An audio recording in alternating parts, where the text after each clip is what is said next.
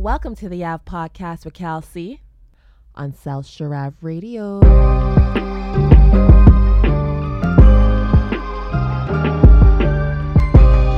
Welcome to the Ave Podcast. Now, I wasn't originally scheduled to even come out with a podcast this week, but, you know, when Team Canada is making strides in basketball, that's not only that's something that we haven't seen, but we finally been waiting on it, and it's coming through now. You got to divert the schedule. So I'm joined by the co-founder of the Skills Refinement Group and the contributor to UPlay's AAU basketball program, Mr. O'Neal Kamaka. How you doing today, sir? I'm good. How are you, buddy? I'm doing good, man. I mean, as you know, as we've been seeing, you know, Team Canada is not only clinch a spot in the Olympics during this year's FIBA World Championships, but with a win versus Luka and the Slovenian Mavericks, I like to call them, they've almost guaranteed themselves a spot in the World Championship Finals for the first time ever. What are your thoughts, especially being, you know, part of the program, part of the AU process, part of basketball overall in Canada? What are your thoughts on Teams Canada run this last few weeks? I'm just so happy and so thrilled. I was just thinking that. Me too. When I was younger, not really younger, maybe 18, younger than 18, 19, I was always, you always dreamed and envisioned. I knew we had a talent. We always had a talent, and it was just a matter of time. And then once we started getting our guys, once we started getting NBA guys going into getting drafted and playing in the NBA, again, it was just a matter of time for us to get a roster of majority Canadian NBA players. And after Nash, the thing that stood out for me was, in 2000 we did guys balled out. Nash was the only NBA guy, but guys, maybe McCullough, guys balled out. Right. And they balled out because Nash instilled confidence in them, just because he was there, and they knew that they were playing with a great player. And you can see that guys just played out of this world. They were just confident, and they played above their level, and they just there's no fear in them. And we lacked that since 2000. We had some good players, but they didn't instill fear in other teams. When other teams are thinking of Canada, they're not scared of us. Right. And when you get somebody like Shea, who's just a stone-cold killer, and then you have RJ on there who's a killer as well, but then it's coupled with dogs like Lou Dort and Dylan, who they're not afraid to just punch somebody in the mouth. Mm-hmm. Nobody has the mental edge over us anymore. We have the mental edge. Teams they're actually afraid of us. Right. They can't bully us, because we're the bullies now. And what I love is, that's how we were in hockey. If you think about Canada in hockey, we bullied people, right? And now we're kind of getting like that, where Dylan definitely brings the edge, and he's the bully, and Lou Dort is definitely just tough. And so I'm just so excited, man. We got all the right pieces.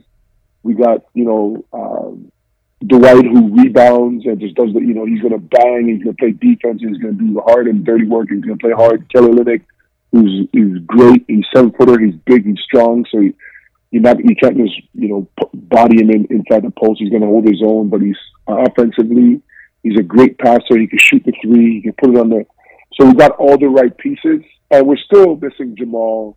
Yeah. Benedict. Yeah, Benny Math, I like to call him. Yeah, and Andrew Nemhart. Imagine if Nemhart, how was it? Jamal, we're still missing another 3 or 4 guys that are just bananas. So I'm excited.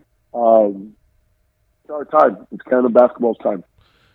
And I'm just excited about it. And ever since we've started having more and more players, to your point, play across the border at prep schools, and the AAU team started doing damage across the border, both sides of the border, and players started climbing up the rankings on a major level. More and more players start making the NBA, to your point, and start dominating in the NCAAs, and making a huge impact, not just making the NBA, but also making a huge impact when they get there, which is now. Exactly. Now it's, the remnants of it is even trickled down to raise the level of talent in the CIS scene. If like the you know they say like a rising tide lifts all boats, and I think that's what's now happening.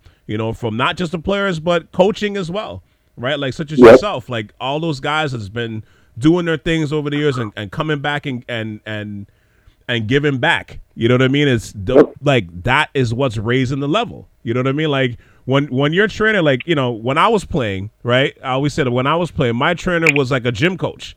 Our head coach was a gym coach. It wasn't until I got to I would say high school because I went to Eastern, but I think Eastern's kind of like even at those days was kind of an anomaly. But when a 15, 60-year-old who's got talent is coming and their head coach is like yourself, a guy who played overseas and played for Team Canada, it's a difference. It's a big difference. Huge you know difference. what I mean?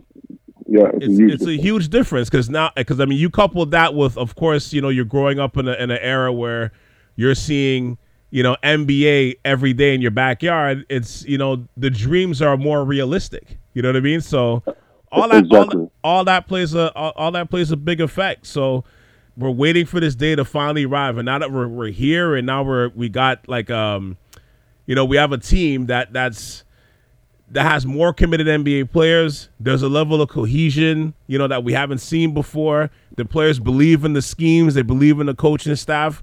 But to your point, they're also playing with a level of grit and toughness. You got to be proud of this. Like, you really have to be proud of what we're seeing right now. Well, listen, I'm ecstatic. I'm really happy. And played a couple of games where they were shaky, and part of that is it's being young, and I think they're feeling themselves too much because it became easy, right? Mm-hmm. When they started playing Latvia and Lebanon, you could tell that there's a drop in the mental focus. It was easy, right? These guys are a different level, and so but they pulled it out against Spain, and what they did to Slovenia. They just have guys on that team that are not. They're fighters. The guys are just gonna fight. So I'm excited. I really believe they're gonna beat Serbia. Yeah. I like what I saw today with the ball movement. I think Lebanon, Latvia, Brazil. I think there's a lot of, even Spain. There's a lot of ISO ball. They went away to a lot of ISO ball, where Shea had the ball and guys just watching. But what I was optimistic about was in the Slovenia game, there's some ball movement. The ball was moving, swinging around from side to side, right? And then guys were getting easier shot, and you're making the defense work. So that was encouraging to see, because as long as they play like that, I think we have a chance, even against Team USA, who lost in Lithuania. And these guys are not going. I think we match up well against Team USA. Yeah. We'll put Dylan and Lou on Anthony Edwards. Right, and we got smart, crafty guys as well, and so I'm very. I like our chances against Serbia, and I think we'll do well. I have USA beating Germany, so. But yeah, man, I'm so excited. I have us going to the finals. I don't think Serbia's going to beat us. I think we're going to beat Serbia. I'm just so excited with this group of guys. What's going to happen, and then even next year for the Olympics. It's interesting. When they won against Spain, and I realized that it was going to be Luka versus Shea, I got really excited. But what was more exciting though was realizing, in the past when you're seeing, Team Canada play against somebody like Luka's caliber, you're like, shit. Well, it was a nice run. You know what I mean? And for the first time now, you're looking at that, you're like, man, Luka versus Shea, that's going to be a hell of a matchup. And then you're like, but. There ain't nothing to be afraid of over there. I know it's Luka. Their team is going to be good, but, I call them the Slovenian Mavericks because they play a lot like how the Mavericks played before Kyrie got there, where it's just Luka and everybody else just waits for him to pass the ball. But if you think about it, I knew we were going to beat Slovenia. You did what, sorry? Just Luka. I knew we would beat Slovenia. Yeah, no, but that's my point. That's the point I'm making. I did too. There was no it's Luka. Shoot, we're in trouble. It's like, no, they just don't handle business. We actually have a player that could match up with Luka. They actually cross each other out. And then you go, both of them cancel each other out. So then you go, okay, then who they got? We got RJ, right? Who's tough. We got Nakia, who's tough. Who give us RJ to give us Like RJ can go off. RJ hasn't gone off yet. RJ can go off, right? Because that's what he can do, and he hasn't even gone off yet. And then Nikhil can give us buckets. Yeah. Dylan, and those guys are lockdown defenders, right? And then Kelly could give us points with his 3-point shooting, taking it to the rim. So I'm not worried because I know you have another score in RJ. Even though RJ hasn't gone off, and I think RJ is doing a great job of just finding his role and just like, you know what, let Shea do his thing. I'm going to try and fill in here and there.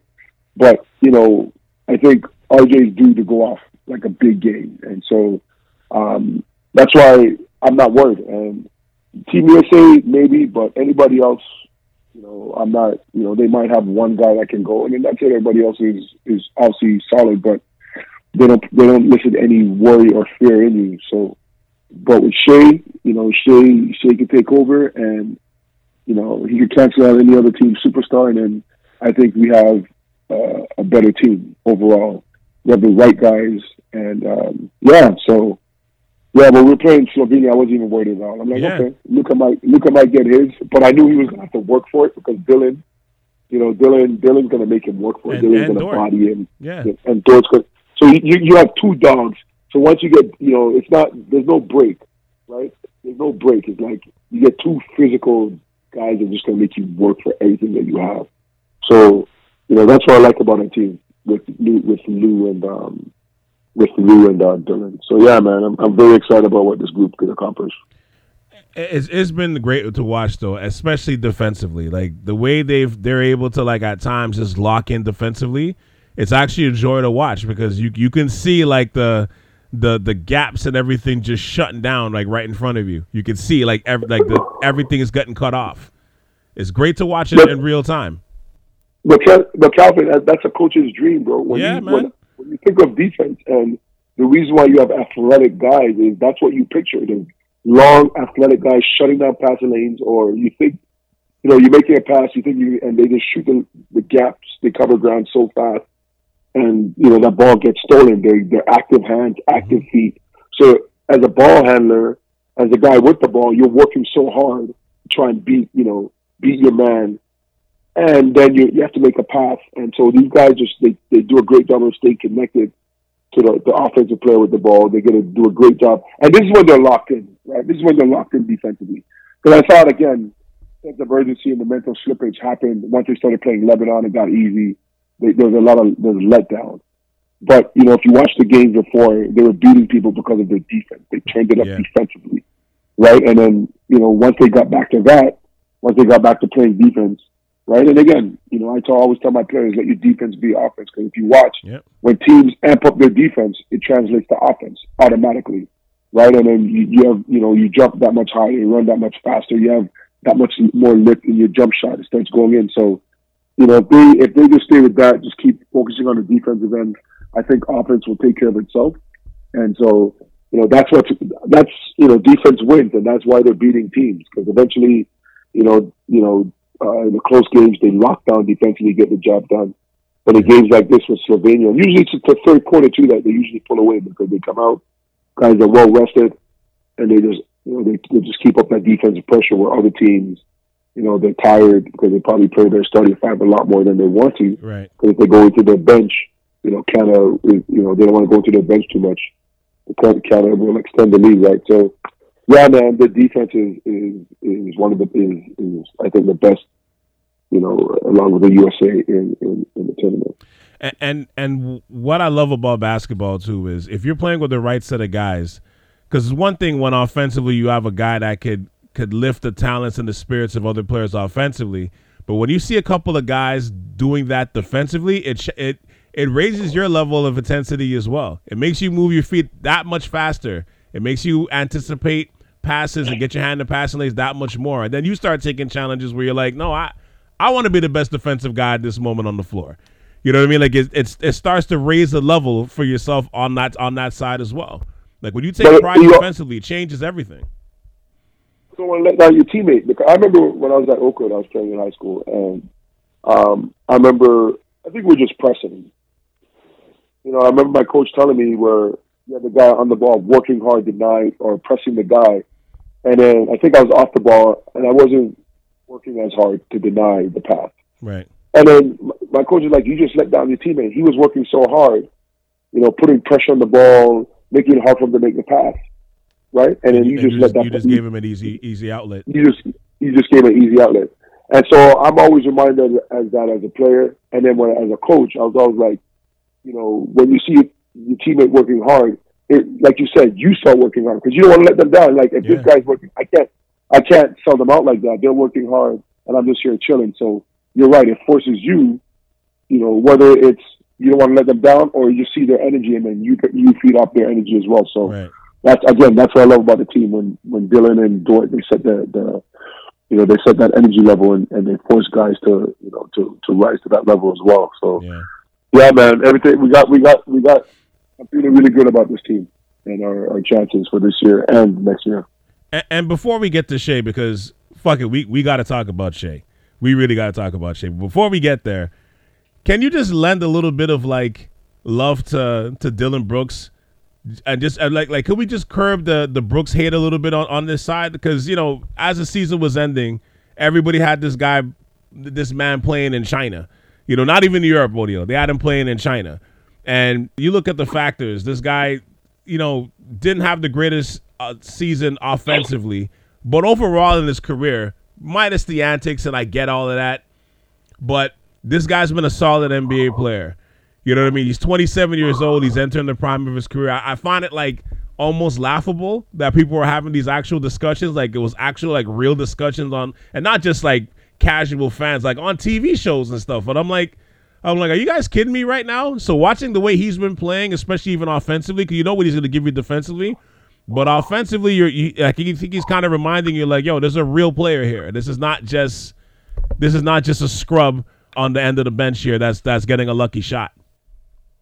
I think there's a lot of chatter, but it wasn't coming from front office people. Right.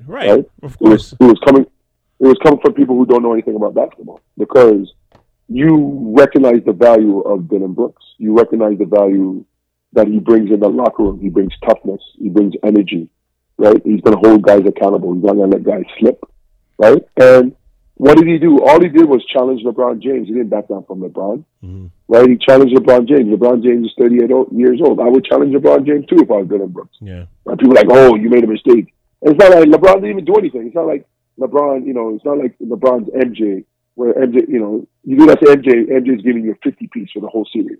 Right? LeBron was just solid. It's not like LeBron went off, right? But the Grizzlies just end up losing. And I don't blame Dylan Brooks. Where is John Morant? What did John Morant do? Right? Where's Desmond Bain? Those are supposed to be the two offensive weapons on the Grizzlies, right? It was a team. It was a team letdown. It wasn't Dylan Brooks. Like Dylan Brooks, to me, I think what he was trying to do was get his guys amped. Right? He was putting out there that we're not afraid of anybody. Mm-hmm. But unfortunately, those guys never stepped up, and they used Dylan Brooks as an scapegoat. I love Dylan Brooks. I love the way he plays. When you play like that, come close to the edge, and he comes close to the edge. And I think he's learning. I think he's learning where the edge is, just not to go over it. And, I love to have a guy like Dylan Brooks, because, he's going to hold guys accountable on the team, and he's going to fight guys. Yeah. And so, one thing I know about a lot of basketball players, they don't like to fight. There's a lot of bark, but they don't like to fight. A lot of guys act tough, but they don't want to fight. Right? And Dylan's going to fight guys. And so, guys just don't want to, they don't want to see how far he's going to go. And so guys are going to fall in line. I know guys at Houston are going to fall in line. And, I love a guy like Dylan Brooks on my team. He holds guys accountable. He comes and he plays hard. He's the kind of guy that will get into, he's not afraid to guard the other team's best player and get in that guy and frustrate him and try to take him out of his game. So I don't know what people are talking about going to play in China, but obviously, they don't know what the hell they're talking about. I'm glad he landed in Houston, and I look forward to see what he does in Houston. And it's funny because, this man was a Pac-12 player of the year. I know that the conference is dissolving, but he was a Pac-12 player of the year at one point. Like, you don't do that just being a defensive guy. You know what I mean? Like you get to the professional ranks at a certain point, guys get slotted into certain roles. And it's like he's embraced that role to his credit. You know what I mean? And I know he's getting paid like $80 million from Houston. Everybody's going crazy, but I'm like, but that's not a bad deal for Houston, number one. Number two, why wouldn't you pay Dylan Brooks, he's not a superstar by any means, but like at this stage of the game, $20 million for a role player, I mean, that's for what he does. I'm like, that's the standard. Like, we're not overpaying for that. Like, you know what I'm saying? I'm like, to me, I just find it crazy. And I'm like, yeah, last year he didn't have the greatest season shooting, but I'm like, but this is not I'm talking just offensively. He's not a scrub. And then defensively, like first team all defense? I think so. What are we talking about here? Yeah. Well, listen. Like, what are we talking about here? Like, I thought it was I heard some of these comments. I thought it was laughable. I really thought it was laughable that this was actually a thing. So it just shows people who don't know basketball and don't really know what it takes to win. And you need guys like this. You're not going to get, 10 guys that are, all world, right? They just won't exist on a team anyway. So you need solid role players. Does Dylan Brooks have irrational confidence at times? Yes. Mm-hmm. But that's something that he can learn to taper and to control. And I thought he did a great job of moving the ball. Like I thought there's times where, Dylan would touch his hand and go up, and he did a great job of making the right pass, the right read. So he's maturing, he's growing. And I think this run actually helps him too. I think this will help him too going forward in terms of being a leader. Yeah, and you have to be when you play FIBA, you have to be a basketball player. You can't just play basketball. You have to be very smart, high IQ, because you see how the ball moves, passing, cutting, you're reading the defense. You have to anticipate where the defense is going to be, where the next pass is going to go. So I think that's just going to help him at the NBA level, because now there's so much more ISO ball. It's going to be easier for him to make the reads and know where the ball is going and cut and move. And if you look at the teams that win in the NBA, the offense, they rely less on ISO ball and a lot of ball movement, right? And you have a lot of body movement along with the ball movement. So I think, this is going to do a lot for Dylan, making a better basketball player, understanding when to make the right pass and when to shoot. Mm-hmm. But more importantly, he's just going to be that guy that just brings the defense toughness, the tenacity, right? Again, holding guys accountable and not being afraid to guard the best player. I think having players like that is so invaluable, because now as a teammate, you could, there's a certain level of ease in your mind. There's no fear, there's no worry, because you know what? We got somebody like Dylan who's going to go guard him and make him work hard. I'm not going to worry that this guy's going to light us up, because I know Dylan, he might score, but he's going to have to work hard for it, which is what we want. Mm-hmm. Right?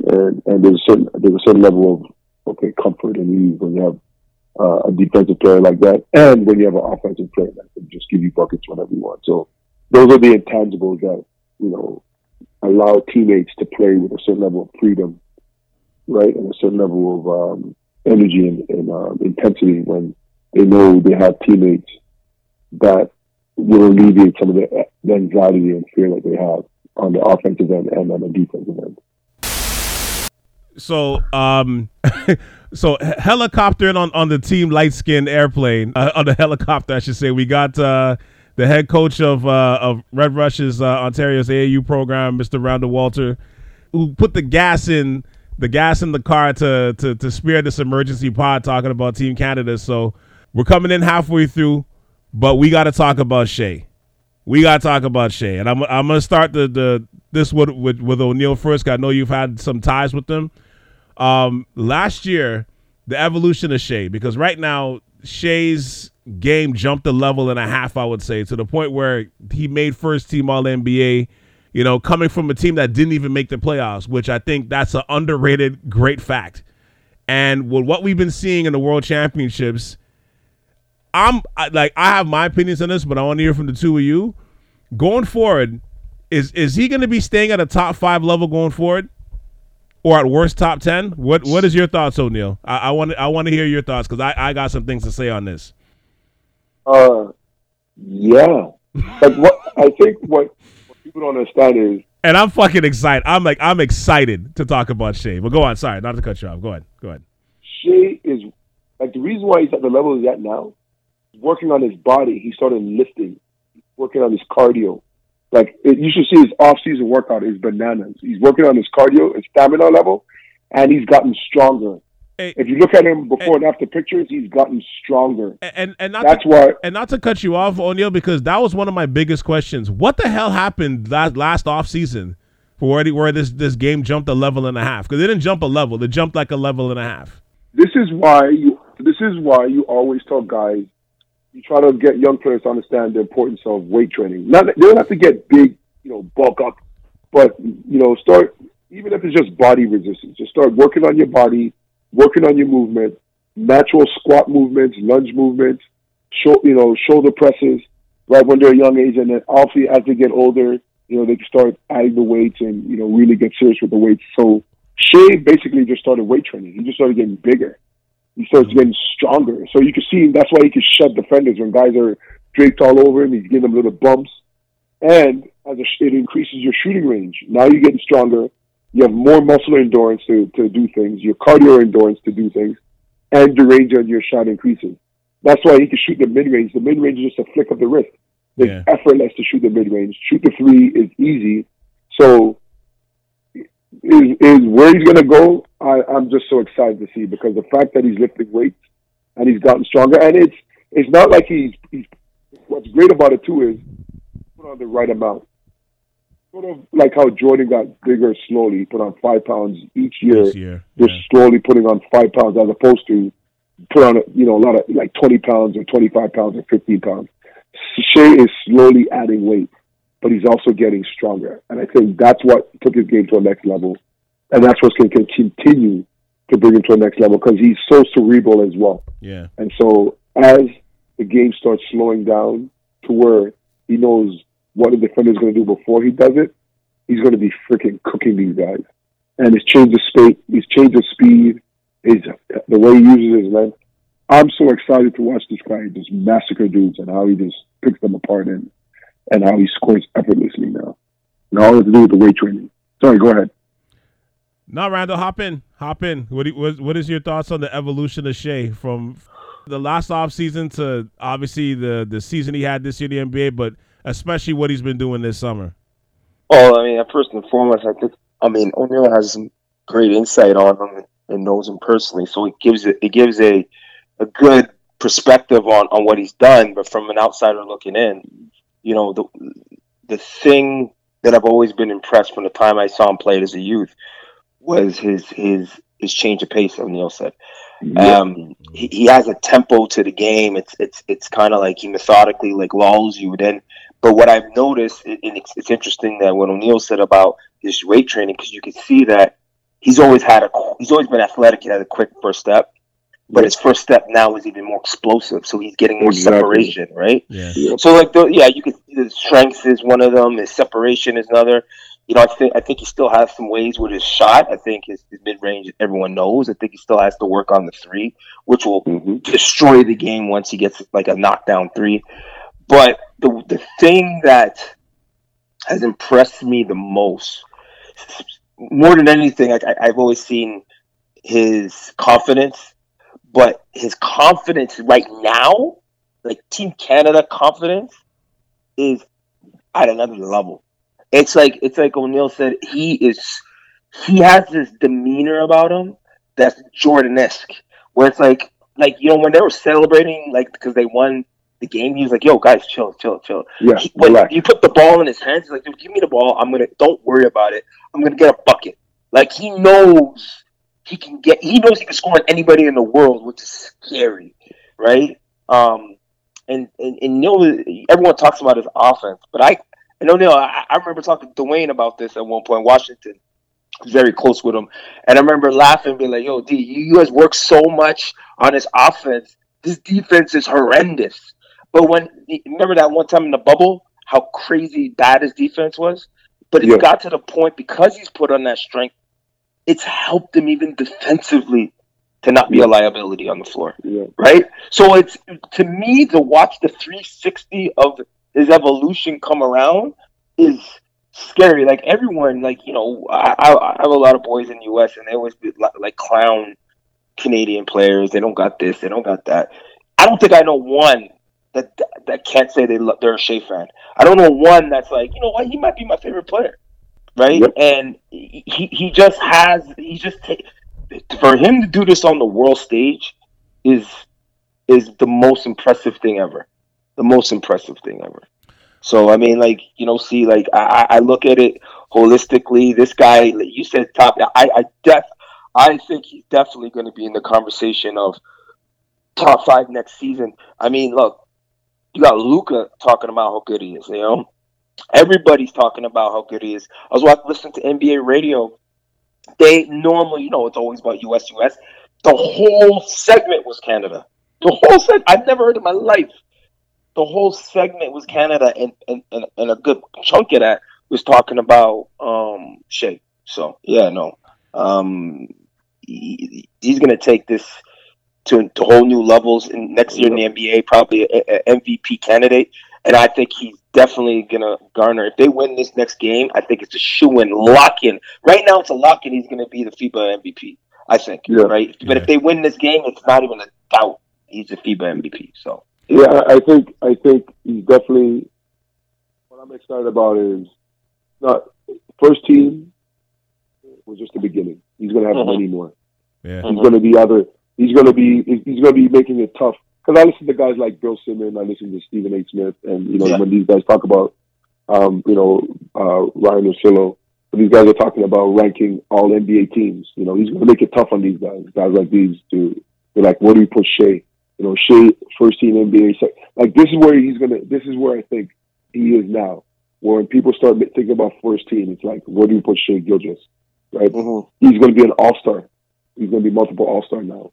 So I'm just so excited for him, man. I think I love, as you said, Randall, his temperament. I love Shea's temperament. Which has always been there. I remember. Which has actually always been there, though. Always. When he was a little kid.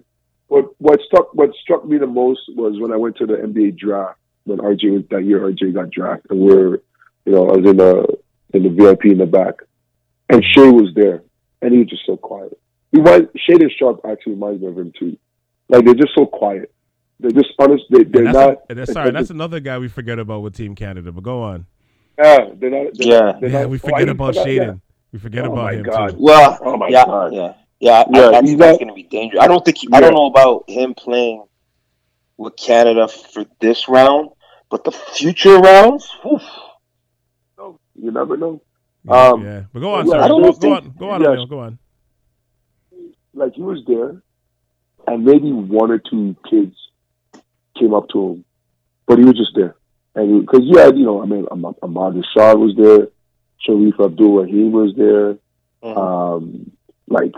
Spike Lee was there. Like, you see some NBA royalties, but Shea was just there quiet with a representative. He didn't have a big entourage. Yeah, you know, he's not wearing big flashy jewelry, and he wasn't bringing attention. He was in a nice suit, and he was just there chilling. And obviously I saw him, and maybe again, like I said, one or two kids recognized him, and that's what I love about Shea. He's just when they say bad man move in silence and violence, Shea just reminds me of that. He's just so quiet, but then he comes on the court and then he just massacres you. And those are guys I like. They don't huff and puff. They don't draw attention to themselves. They just, move a certain way, and then when they get on the court, they just destroy you. And I think that's why he resonates with so many people, because he's just so chill. He's just a chill dude, right? He's into his fashion. Just a really different cat. Just quiet, no attention seeking. Sometimes you won't even know he's in the room. But then when he steps on that court, he just proceeds to surgically dismantle you, and that's what I love about Shea. And here's what's interesting is this, because similar kind of story, because I saw him at my nephew had a chance to play in the All Canadian Showcase. I think it was in 2019. I think they had it at when it was at Ryerson, and he was there. He was one of the players that was there. Same thing to your point, O'Neal. He was by himself, and he was cool. Like I think I did approach him and say what up to him and just tell him, hey, congratulations, because that was his rookie year. And I was like, congratulations on a rookie year. And he was so humble with it. And he was just so cool. But he didn't have like 10, 15 people hanging off him, waiting around him. Like, he was, there was points where there was like, I think like even at halftime, like he took the ball and just started dribbling and shooting around. And I'm like, yo, what the hell? Like, what am I watching here? You know what I mean? And like, this is a guy just finished his NBA, his rookie year. This isn't a guy that's trying to get a scholarship. You know what I mean? But he was just sitting there, just taking little layups. Sure. You know, just shooting like how we would, like if we had the ball with us and at halftime, and you know what I mean. You just have rank on the organizer, so you just like, let me just get a couple of shots up before the teams come off the court, come back on the court. So when you see him to that point, to your point, like that was really cool to see. So it sounds like that's never really left, which I think is great. I would disagree. Seems to love the game. Yeah. Oh, hell yeah. Absolutely. But I want to disagree with O'Neal on a point that he made where you're saying like when the game slows down. I think the game's already slowed down.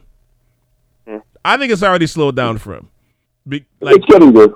Don't get me wrong. I think it's going to slow down more. But I think right now at this point, like it's almost like, you know, when you get to the last level of the video game, like you've figured it out now. You know what I mean? Like he's made that massive leap that kind of reminds me of three people. It reminds me of T-Mac right when he left the Raptors in his first season with Orlando. It reminds me of that leap where you're just like, yo, where the hell did this guy come from? What the hell's going on there? I saw this guy 4 months ago. He wasn't like this. It reminds me of Gilbert Arenas when he left Golden State and he got to Washington. And probably not even the first season, but like the second season where you're like, whoa, what just happened here? And like he went from a guy that was like maybe could make the All-Star team to all of a sudden you're like, yo, what's going on? This guy's an MVP candidate. What just happened here? And the other guy to me is Steve Nash, because 23 years ago when they played in the Olympics, Nash took that experience and to me it changed his NBA career right after he left. But the only difference is that Shea is already an All-NBA player, a first-team All-NBA player, and he's now having this experience. So I'm kind of excited to see where he's going to take with that experience in this summer and this year, and what he's going to bring to it for the 2024 season. The reason why I said that is because I remember Nash said it and LeBron said it, and they said, having been in the league for over 10 years, eventually the game got to a point where you knew everything that was going to happen before it happened. Right. Like once they stepped, and that's where Nash talked about that. And that's where LeBron talked about that. And that's what I was saying with Kobe and you know, guys who played a long time. All the great players, yeah, all the great players. Eventually, the game, you just see them move. The reason why, like, you just see the way they move, like Chris Paul, Dame Lillard. Like, you see the way they move because they know what's going to happen. They've already gone through because there's only so many scenarios that we played out on the basketball court, and because they've repped those scenarios so many times. In their career, the amount of games that they played, they know exactly what's going to happen. It's just a matter of making those shots. And you can see it in the way they move on the court, how they just get to their spots. Like when LeBron, you know, I love watching LeBron play. Just an old man dissecting. Like he's just on a different level at the pace that he plays. Like he just knows, I don't have to run that fast. I can get right here. I can walk and get where I'm going. And it's, for me, you know, on that level, it's just great to watch. He'll never be better than Kobe and Jordan, but you know, I just love watching him play at that level because it's just so slow for him now. He knows exactly what's going to happen. Yeah, he can walk and get to his spots and still get his shot off. And that's why it's cerebral. He's toying with guys right now. It's just so cerebral for him. And you know, I think that's where Shea's going to get to. Yeah, right. I think, you know, when I say slow, you know, it's slowed down. You're right, Calvin, but I just think it's going to get even slower. Yeah. Right. And then he's just going to really massacre guys with his athleticism already, with his change of speeds. And, you know, I think right now he's tapping into his scoring. I think obviously the next level, because before, remember at the beginning, he was a facilitator. Coming out of Kentucky, he was a facilitator. The scoring was there. But I think the next level Shea, you know, the challenge for him now is probably going to be like triple doubles. Yeah. At 6'7", can he get triple doubles now? Mm-hmm. Like, but that's, you know, like Jordan said. I think Jordan said it. You know, triple doubles is a point guard stat, right? It's really a point guard stat because you're looking at 10 or more assists, right? That's usually a point guard facilitating. Yeah. And then not only scoring but also rebounding. So, you know, I think that's the next evolution for Shea is, okay, let me start at 6'7", let me start rebounding the ball, but also let me start really facilitating, because I'll even be more dangerous once I start now really making that, the right pass to the right teammate at the right time. Now when a defense comes to help, they have to start second guessing. Yeah. And that's going to really make it easier for me to score. So, yeah, man, I think, this kid's going to be special, man. And he's going to be special for years to come. And what's crazy is you look at the stats, and I knew he was a 30-point scorer. I didn't realize it was 31.5 points a game that he averaged last year. And when you watch him play in this atmosphere, which is, that's crazy. Because the year before he averaged like 23, 24, he made like a 7-8 point leap, like 31.5 points a game. I know the game is different, but that's a crazy leap. Yep. But the way you're watching him score, like that number is not coming down. Even in the World Championships, to your point, Randall, I think he has it locked up. Me personally, where he should have it locked up, the MVP of the World Championships. But when you're watching him score, he's getting to these 30 points easy. It's so efficient. It's so easy the way he's getting to these 30 points. That's the part to me where I'm like, fuck, I didn't see that part coming. Like, that part is scary because when you have it figured out to that degree and you're 24, wow. And that's where you see the conditioning and the strength training, because you see defenders trying to make him work. He's like, yeah, whatever, man.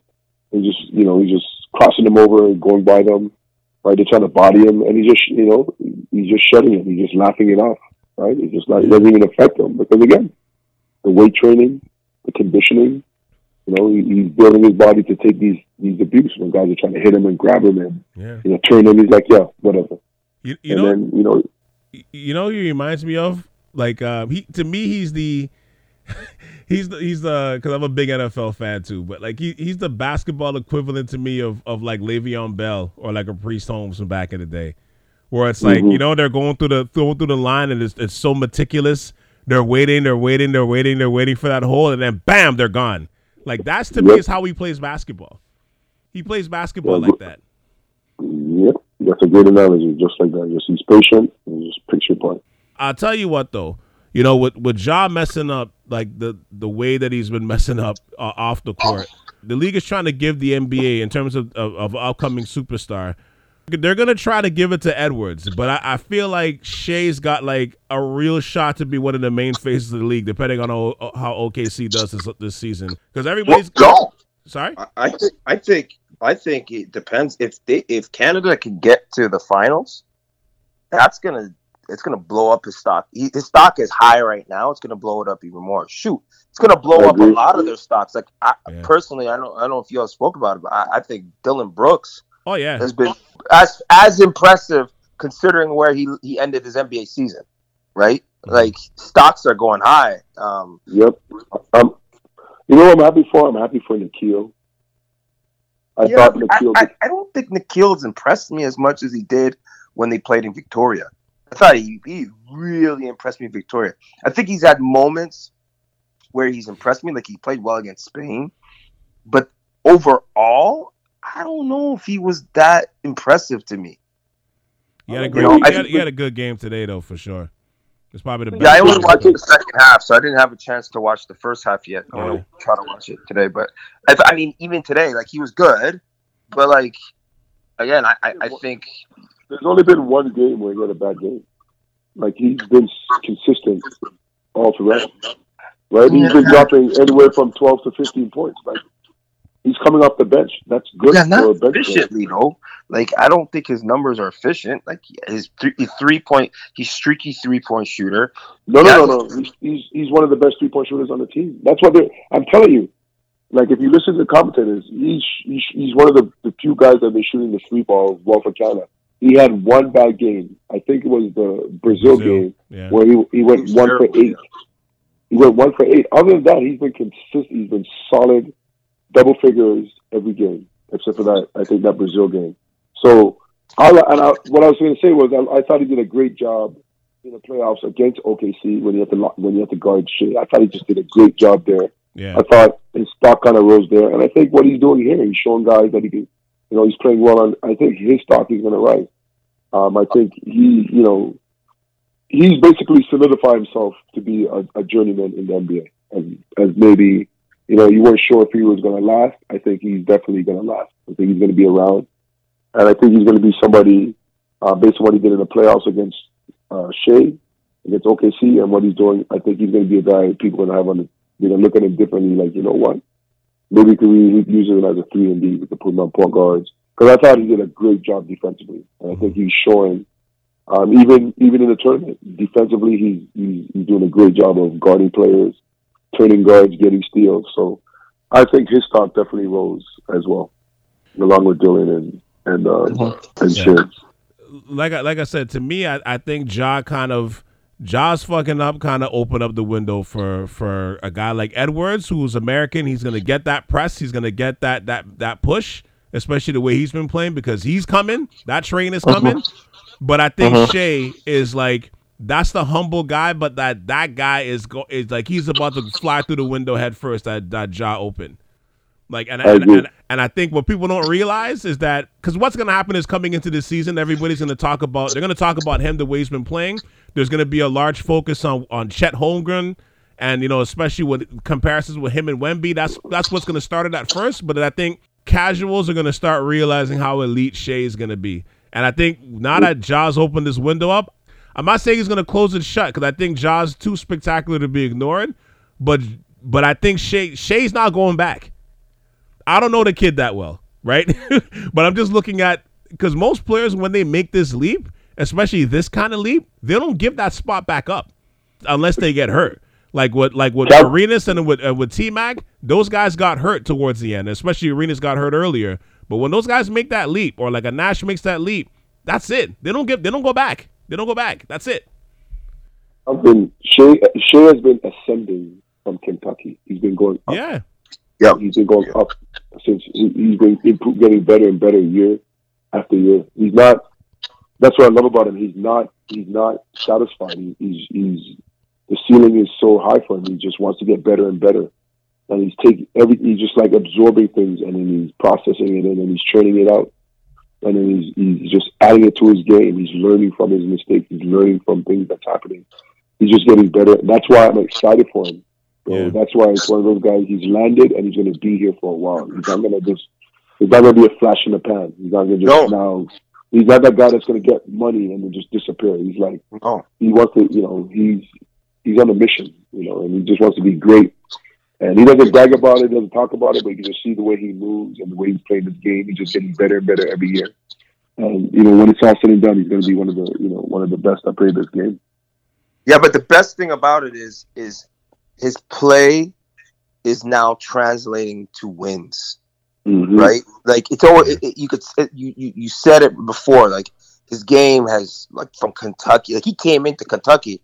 There was a lot of people like, who the hell is this guy, and how the hell did he get to Kentucky, right? And then the one and done. And then when he left, everyone was like, yeah, he had a good freshman year, but I don't know. Then he came to the league, and everyone was like, who is this guy, right? And every year he's gotten better. But I remember when it was Doc, right? Doc was like, man, it was hard to let go of him. Mm-hmm. Right? Remember, Doc was like, ooh, oh, man, I don't think people know how good he is. Mm-hmm. Chris Paul spoke highly of him. Right? Yeah. The whole rebuild in OKC, it's not a rebuild anymore. He's leading the charge. And again, like last year, did any of y'all have OKC pegged to be a bubble team? Nope. No. Right? And who did they, again, like they have a nice, young, upcoming squad. But without Shea, there's no way they make it even close to a bubble. Yep. He changed the trajectory of the franchise in terms of, like, the rebuild and stuff. That all changed. I'm going out to get Dylan Brooks type players. I'm going to go get some role players, some dogs, some defensive guys. Because you have Josh. This is the great thing about OKC. You move Josh Giddey to the point guard. Yeah. He's your two guard, your scorer. You have Jalen Williams as a third player, but then you have Chet Holmgren. You have another. So you have some great offensive pieces right there. And Shea is at the right. He's 4 or 5 years in, so he's not a rookie, but he's perfect. He knows how to score. So you have your scorer right there that's gonna, that could get you buckets whenever you want. You have a facilitator in Gildy, and you have a nice big. And, you know, the great thing about Holmgren is he's willing to play defense. He has some interior defense. Now, if you get some perimeter defense, well, what am I talking about? They got Lou Dort. I totally forgot. They got Lou. So they got the right pieces, right? And now with a score like Shea, right? I mean, people got to watch out for OKC, man. Like, you know, people better not sleep on OKC because, you know, they can make some noise. It's funny. I was having this conversation with my brother about the point I was making was, I'm like, you know, everybody's talking about in the Western Conference, they're talking about, you know, because with the NBA coming up next month, and we're going to do all the previews and all of that. But, like, everybody's talking about how the West is so strong, and they keep mentioning the same teams. They keep mentioning the Lakers. They keep mentioning the Warriors, and with good reason. But I'm like, to be the reason why the West is going to be crazy is because I think those young teams are coming. It's about to be their turn. You know what I mean? So, and I think like a team like New Orleans, because obviously it depends on Zion, that beast in New Orleans. Like if he's healthy, then it changes everything in the league. But I think teams like Sacramento is another one, and OKC is another one too, because what we're seeing here with Shea, like let's not get this twisted. Shea's right now, just based on what he accomplished just this last season, like Shea right now is going to be a $300 million player by the time he's up for contract in a couple of years. Like that's going to be the minimum. That's going to be the minimum for that Jalen Brown contract that that just set the standard for the highest paid athlete in the NBA history. Like that's going to be his baseline by the time this is done, right? Like just the work he's done so far, that's going to be his baseline. So we're watching a superstar built in real time coming from Canada, and it's going to look a lot different than what Nash made it look like, because Nash, was the humble guy that loved to pass. He's going to make this look different, and this is the exciting part, because like I think he's going to do things in the league that a player from Canada hasn't done, or not since Nash. At the very least, not since Nash. This is the $300 million player coming down the pipeline, and I think for some people they're like, where is this coming from? And you're right. When he was at Kentucky, I liked him from Kentucky because for some reason that year I watched a lot of their games. And I heard the hype about SGA, and I didn't really see him. I didn't see him in high school, but by the time he finished at Kentucky, I was like, "Yo, that player is nice." And when he got to the Clippers, to your point, Randall, where Doc was like, "Man, it was hard to give up SGA for Paul George." Looking back, I understood why they did it, but you're like, he's so young and such a talent. This could bite them in the ass. And right now, if you're the Clippers, would you trade back for SGA for Paul George? I think you would. Hell yeah. Yeah, of course. I think you would. I think you would have to, because imagine that mentality, and he's healthy with the Kawhi now. What are we talking about here? You know what I mean? And this is not a knock on Paul George. Paul George is tight, but I'm like, but that's how good and how young this is gonna go on. This can go on for years. Like, I know we know, but I think there should be a lot more hype around Shea. I think this is still underrated, like what he's doing here right now. And I don't think there's enough hype about this. I think this is I think what he's doing is crazy, but I think it's like a mushroom cloud's about to blow over his name. And I don't think people are seeing. There's still some people that aren't seeing it in this way yet. They're saying like, wow, he's having a great tournament. I'm like, no, this is the future. No, man, this is the people future. Are talking. The headline of FIBA is Shea Alexander, right? That's Gilgeous Alexander. That's the headline. Like, I'm telling you, man, like, I've been getting calls about him. People are like, yo, like, I didn't know he was that nice. I knew he was nice. Yo, I was listening to NBA radio. I don't know if I listened to it all day. And they talked about Shea half of the day. They talked about Canada about 25% and Shea the other 25%. Like what we're doing now. Precisely. Right? Listen, I couldn't believe how much chatter there was on Team Canada. Mm-hmm. Couldn't believe it. I couldn't believe it. And not even that. Callers calling in and almost bashing Team USA, saying, yo, people are rooting for Canada to win the gold. They don't even want Americans don't even want them to win because they're ashamed that they sent a team like that out there that probably could still win it all. They're saying they went too cocky going out there with that team, and they're like, you know what? I hope Canada beats them. It's a wake up call for us to send our best team out, And we don't. And then the hosts are like, yeah, but Canada doesn't even have its best team. That's the scary part. Facts. Yeah, facts. Canada doesn't, because they're like, well, America. They're like Canada. Like you're talking about, arguably, like outside of Shea, you could arguably say like Jamal Murray and Shea could be the best backcourt in the world. It is the best backcourt in the world. It is. Oh, arguably, is Steph Curry and Tatum better? Yeah, you know what I mean. Mm-hmm. It's arguably right. Like I don't know if it'd be a show to watch. Put it that way. Yeah. It's definitely top 2 or 3 for sure, because I think Jamal's an all-star. Like he hasn't had the official recognition or title yet, but he's an all-star. I think that's where he's at now. But here's my last question though, to wrap up here. Like, are we finally going to be on the podium stand in 11 months? Like, so I guess it's 2 questions. Are we finally going to be on the podium stand in 11 months in Paris? And also, are we going to get the gold, in 4 days at the World Championship? I'm optimistic. I listen. The goal is goal, but I think we medal. That's what I think. Let's take baby steps. I think we medal. I do still think the USA just has more depth, right? I personally think that US is gonna.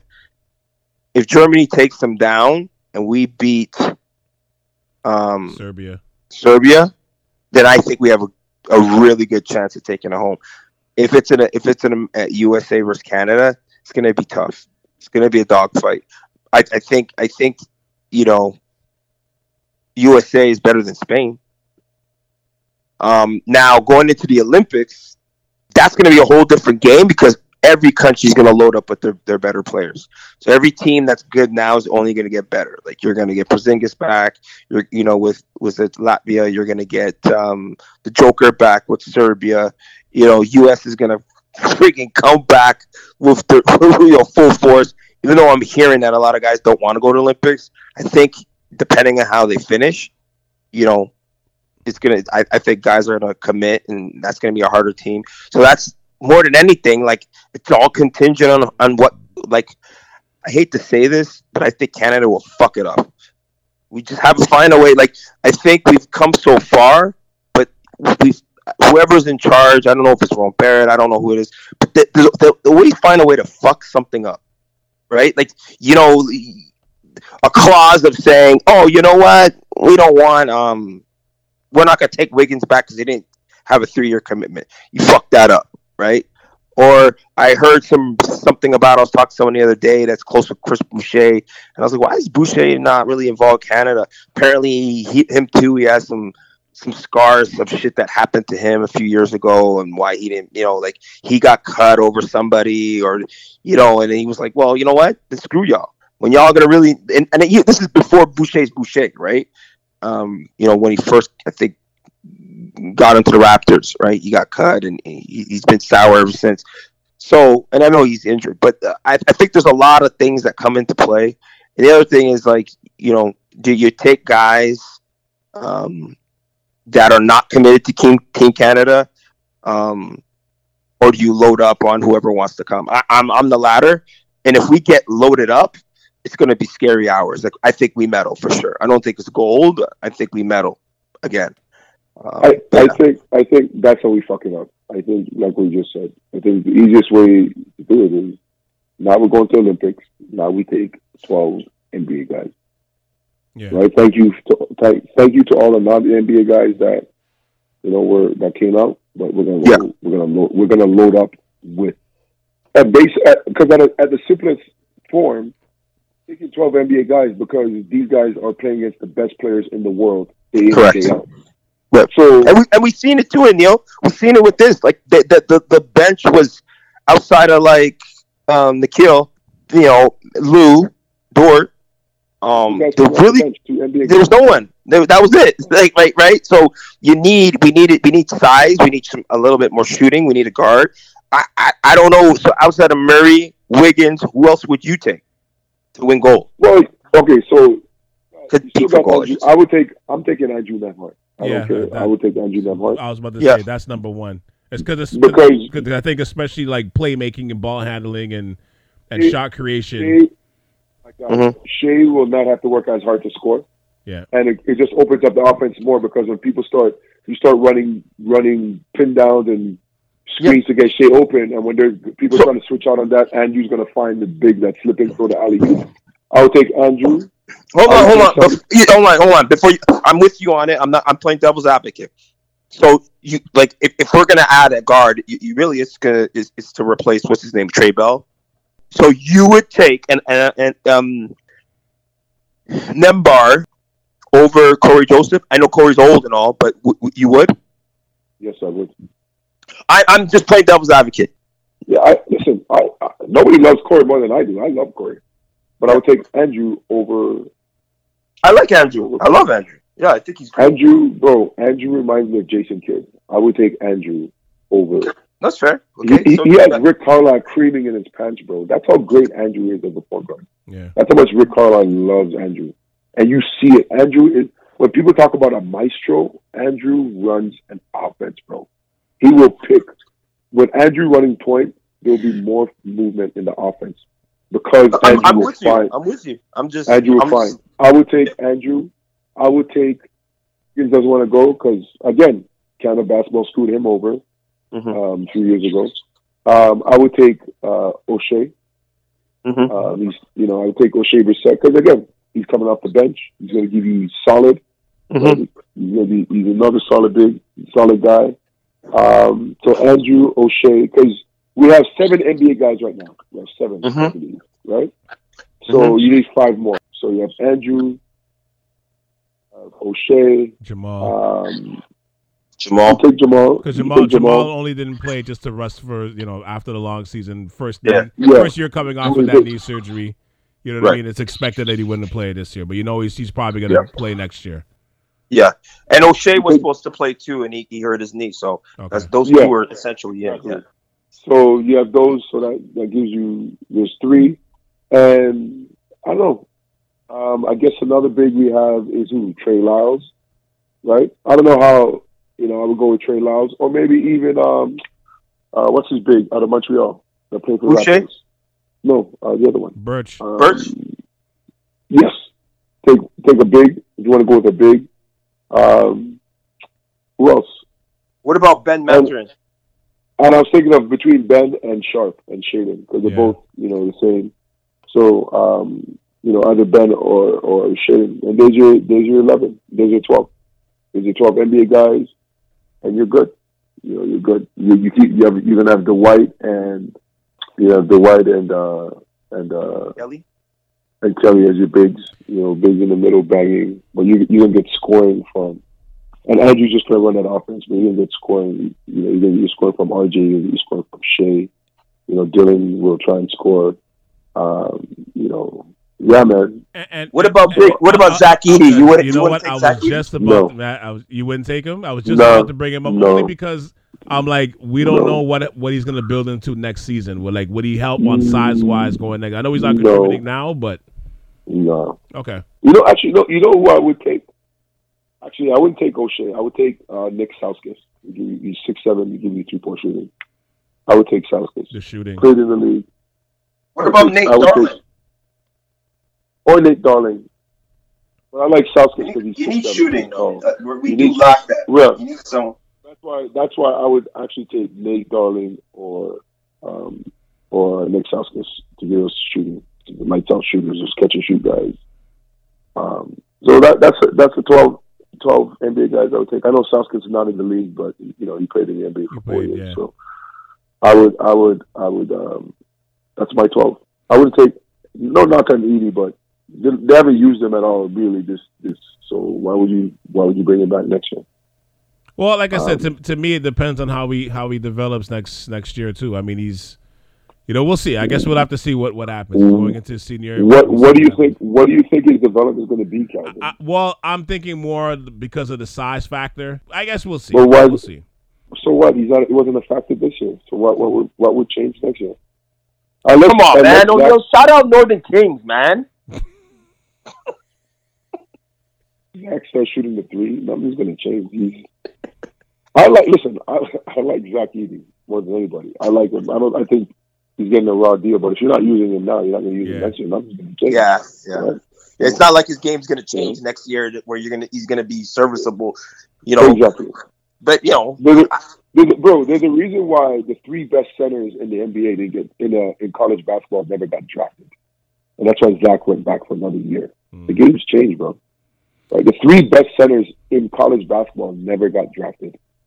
Can you believe that? Which is crazy. I still bring up this point though, that if next year, like say Denver goes back to back, I still think this is just my theory.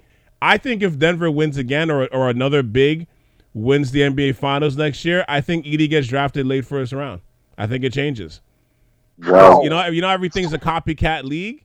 I think don't get me wrong. Don't get me wrong. Hold on, let me finish. Don't get me wrong. I'm not saying they're going to draft him to be the face of a franchise, but I'm saying like even if it's for 6 fouls, he's now gonna get looked at. Whereas before, like now, like he has to go back to school. I think next year, if that happens, I think he gets drafted late first round.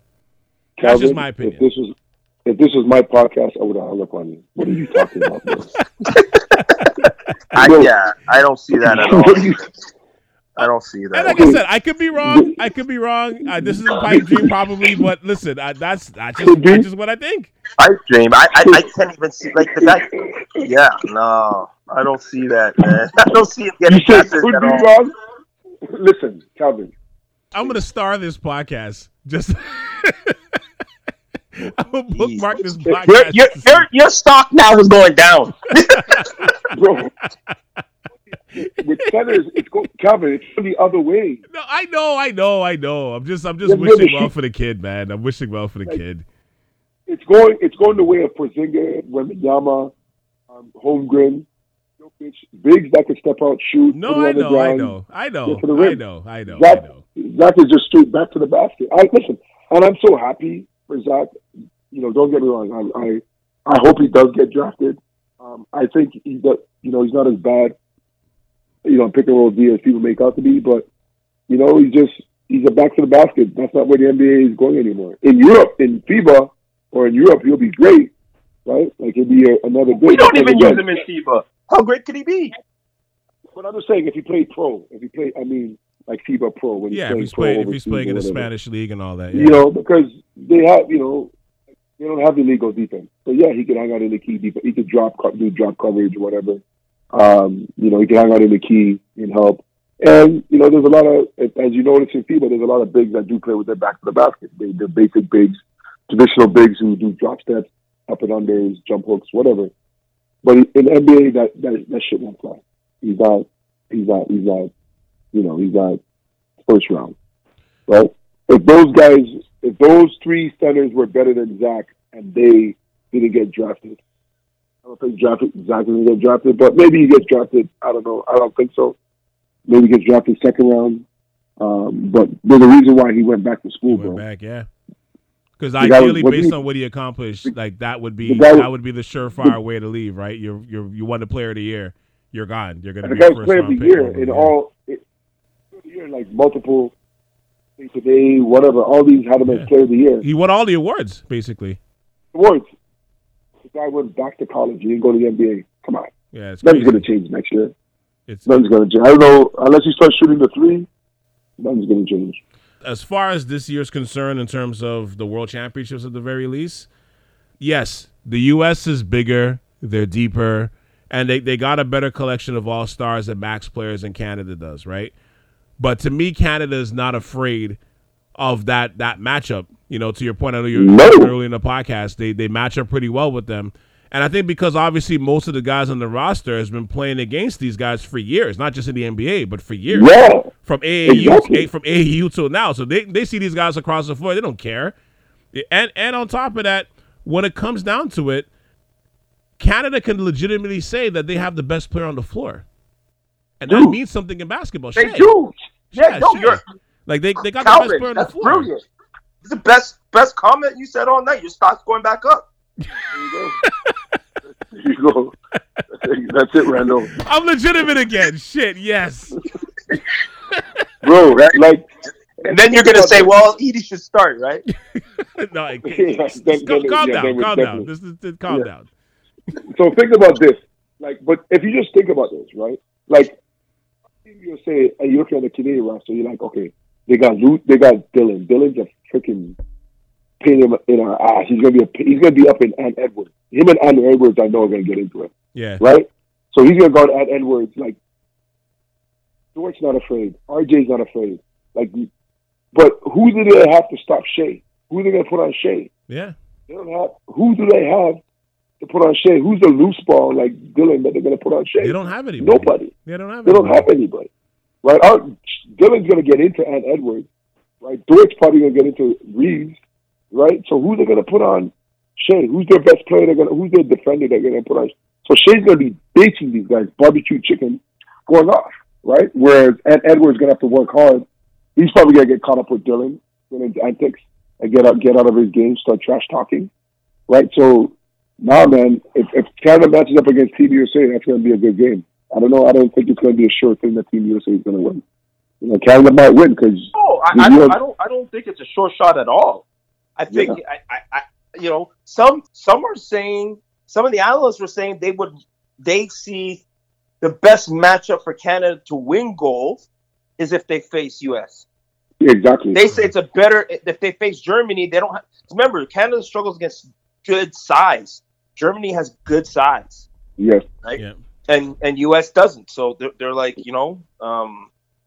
US is a perfect matchup for Canada, is what everyone thinks.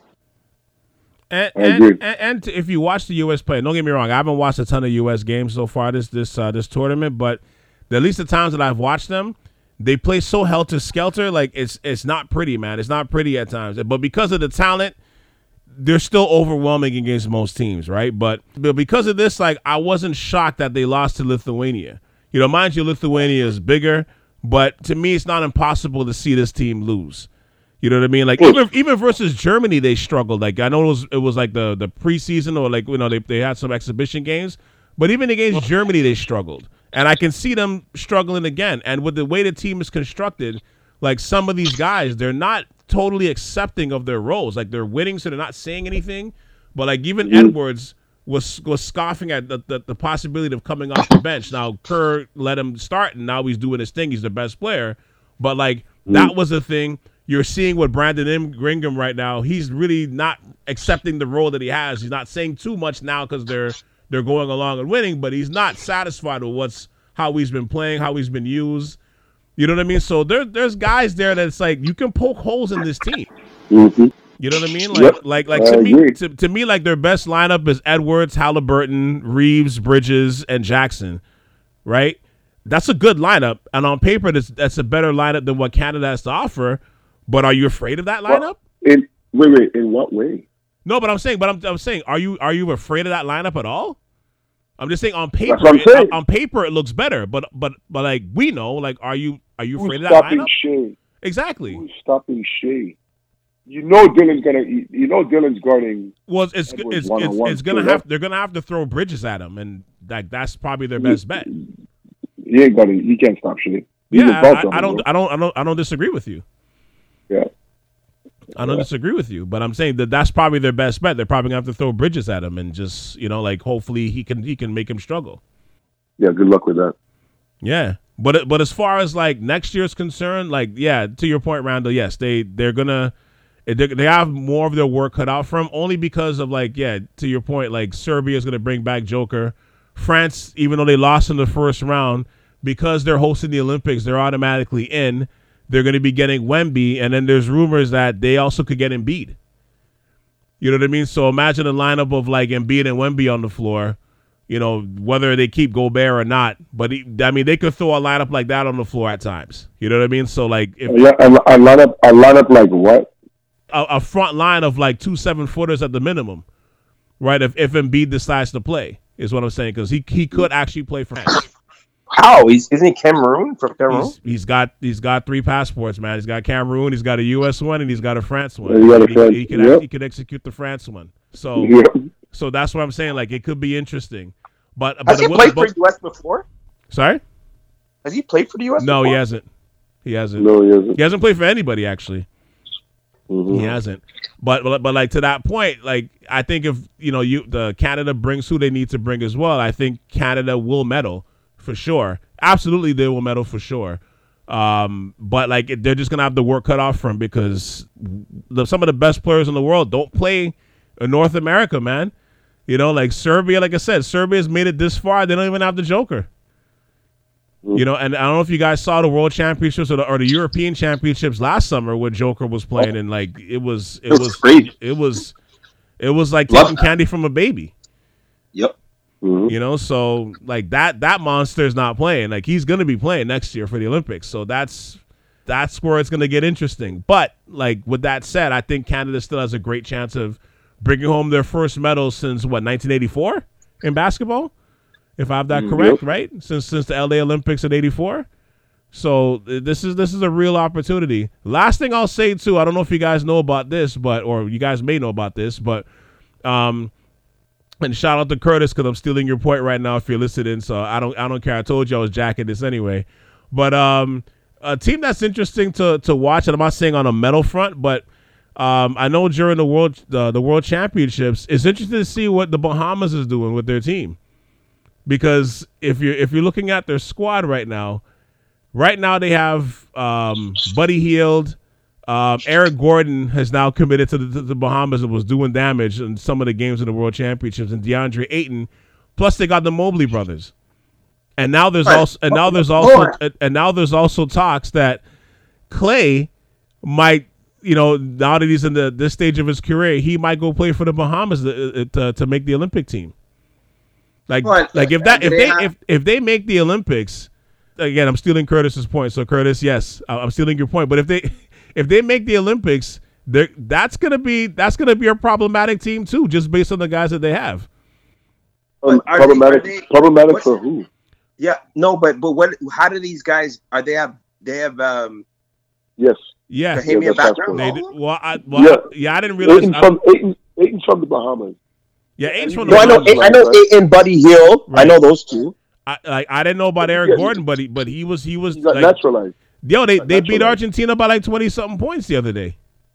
Like Argentina is not the same team as they were back in like the mid 2000s. Yeah, who does Argentina have, bro? But the point I'm making though is that this is not a slouch team. You know what I'm saying? Like that's not a slouch team. I'm not worried. So hold on.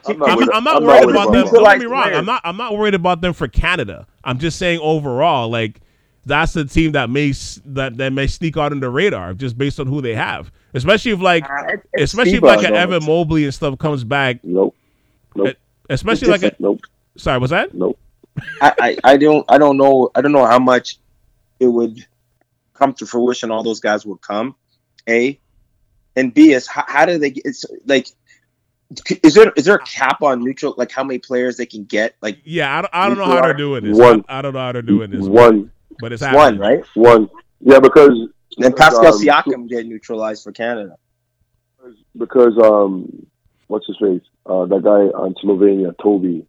They're talking about it like he's not Slovenian. They just basically naturalized him to play on the Slovenian team, and they go FIBA allows one naturalized player. So you have to meaning. So what it means by naturalized in that sense is that no family member is Slovenian. Like you can only have one player where, like if you have a family member, whether it's a grandfather, grandmother, mother, father, then you get your passport. Right. But if you don't have, if no family member, none at all, like, it's like some black guy go playing for China, right? Like, right. Like no family member whatsoever, no nothing is Slovenian or Chinese or whatever. Yeah. Right? Like China has one black, was it? Not China, Montenegro had that black guy playing on it. Right now, maybe he played professional in Montenegro or something, and then he became a citizen. I don't know. But you only get one naturalized player where that means no family member is from that country that you're playing for. So, but I'm not worried about Bahamas. I think on paper they look cool, but who's the point guard? Eric Gordon is old. He ain't guarding nobody. You can only play so many bigs between the Mobley brothers, so you only have, 80. That guy is wishy-washy. So I think on paper they look good, and it might be exciting, but I don't know if they're going to make a lot of noise. I'm just being honest, Calvin. Yeah, like I said earlier, I'm not saying they're going to medal. I'm not saying they're going to threaten Team Canada and stuff. I'm just saying, if they make the Olympics, I think they may scare some teams. If you say so. That's not going to be a team where they're just going to get knocked out the tournament, losing 3 games by 25 points. You know what I mean, and getting out of there before the weekend.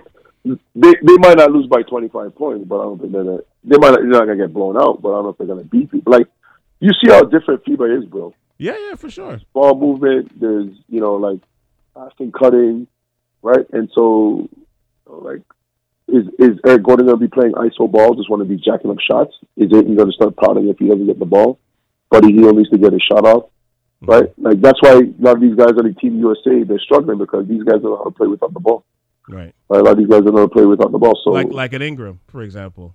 Yeah, exactly. So these guys, I think they'll be there. Maybe they won't get blown out, but I don't know if anybody's going to be scared of them. Like, who are they going to be scared of on that team, right? Like, now, if they load up with a lot of NBA guys at right positions, like the point guard position, and they're being a legit scorer, Buddy Hield's a catch and shoot guy to me.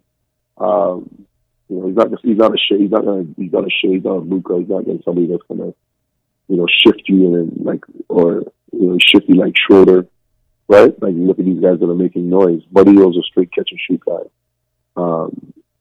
Maybe with him and Clay, you could run some stuff, having them coming off screens, kind of like what he does with Steph.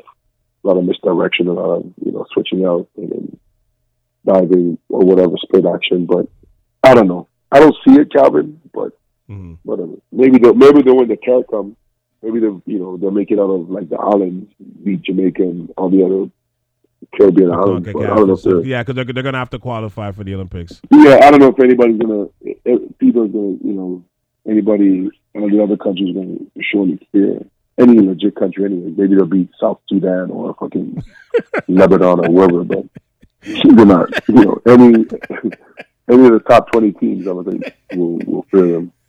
He says South Sudan. That's hilarious. But like I said, but to wrap up though, man, like, again, I think the three of us could easily say, like, this is the best potential we've seen, from Team Canada, I think, ever. And I think it's only the beginning because of the and you guys know better than most people, the pipeline that's coming through this nation right now, even in this city, much less this city, the pipeline that's coming through this nation right now, this is only the beginning. Only the beginning. This is only the beginning, and that to me is like, within the next 2 to 3 Olympics, you're like, to say that Canada's going to win gold, you're not going to laugh at that anymore. And I think that's the biggest thing out of all of this, which I think is crazy. This is just the beginning. All right, but fellas, thank you for hopping on this semi-emergency podcast, man, on Team Canada. Like, yeah, I'm surprised. Like I said, I'm not surprised, but I'm happy to see what is happening here. Like, I think this is a great story. And I'll tell you what, if Canada wins gold, we got to do this again on Sunday. Sure. Yeah. If they win gold, like, as soon as the medals are hung around their necks, you guys are getting a call from me to do this. Honestly, for a minute, I thought you were going to say if Canada wins gold, you're going to run down Young Street naked. Nah. Nobody needs to see those visuals, bro. Nah. I really thought that's what you were going to say, Calvin. Nah. The clothes are staying on, bro. But thank you guys for hopping on, though, for real. No problem. No problem, man. Thank you for checking out the latest edition of the Ave Podcast. Special shout out goes out to Randall Walter and O'Neill Kamaka for hopping on this Team Basketball, Team Canada episode. We're spreading lots of love for Team Canada's basketball program today, whether they win or lose against Serbia or they win it all and get the gold, on Sunday. At the end of the day, no matter where they finish at this point, I think the progress of what they've done the last couple of weeks has been so impressive that I think we're all here standing proudly for them. So we can't wait to the Olympics, which is going to be the major goal. But for now, we're going to take this and ride with it all the way to the end. So like I said, we recorded this on Wednesday night. So we recorded this before the results of the Canada-Serbia game. So whichever happens after that, we'll know when you'll know. But at the same time, this episode couldn't be held back because of that. So like I said, I wasn't even planning on recording this podcast this week, actually, in terms of putting one out anyway. But I'm glad we did because, like I said, this is a huge moment, man. History's being made right in front of our face. You know, you always got to celebrate that. With that said, next week we'll have a new episode of the Ave Podcast. The week after, on the 23rd of September, the 22nd of September, we'll have a new episode of My Story featuring Jalen Celestine. That one was an interesting one that we did, I think this week. So that will be put out on the 22nd of September. So look out for that as well. And remember, as always, South Shore is available wherever you listen to podcasts, Apple, Spotify, Google Podcasts as well. Not Stitcher, because Stitcher is defunct. But you can also check it on TuneIn and Alexa. You can watch it or listen to it on your TV.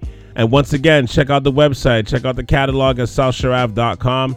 Make sure you hit the like and subscribe buttons on wherever you listen, including my 5 stars. Give me all of them. I want them all, like the Mario Brothers. I want them all. Collecting them all like coins. Let's go.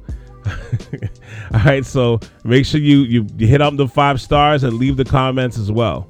All right. For Rhonda Walter and O'Neal Kamaka, this is Cal C. And you just tuned into the latest episode of the Ave Podcast right here on South Shore Ave Radio. All right, until the next one, peace. Have a great weekend. Oh, Canada.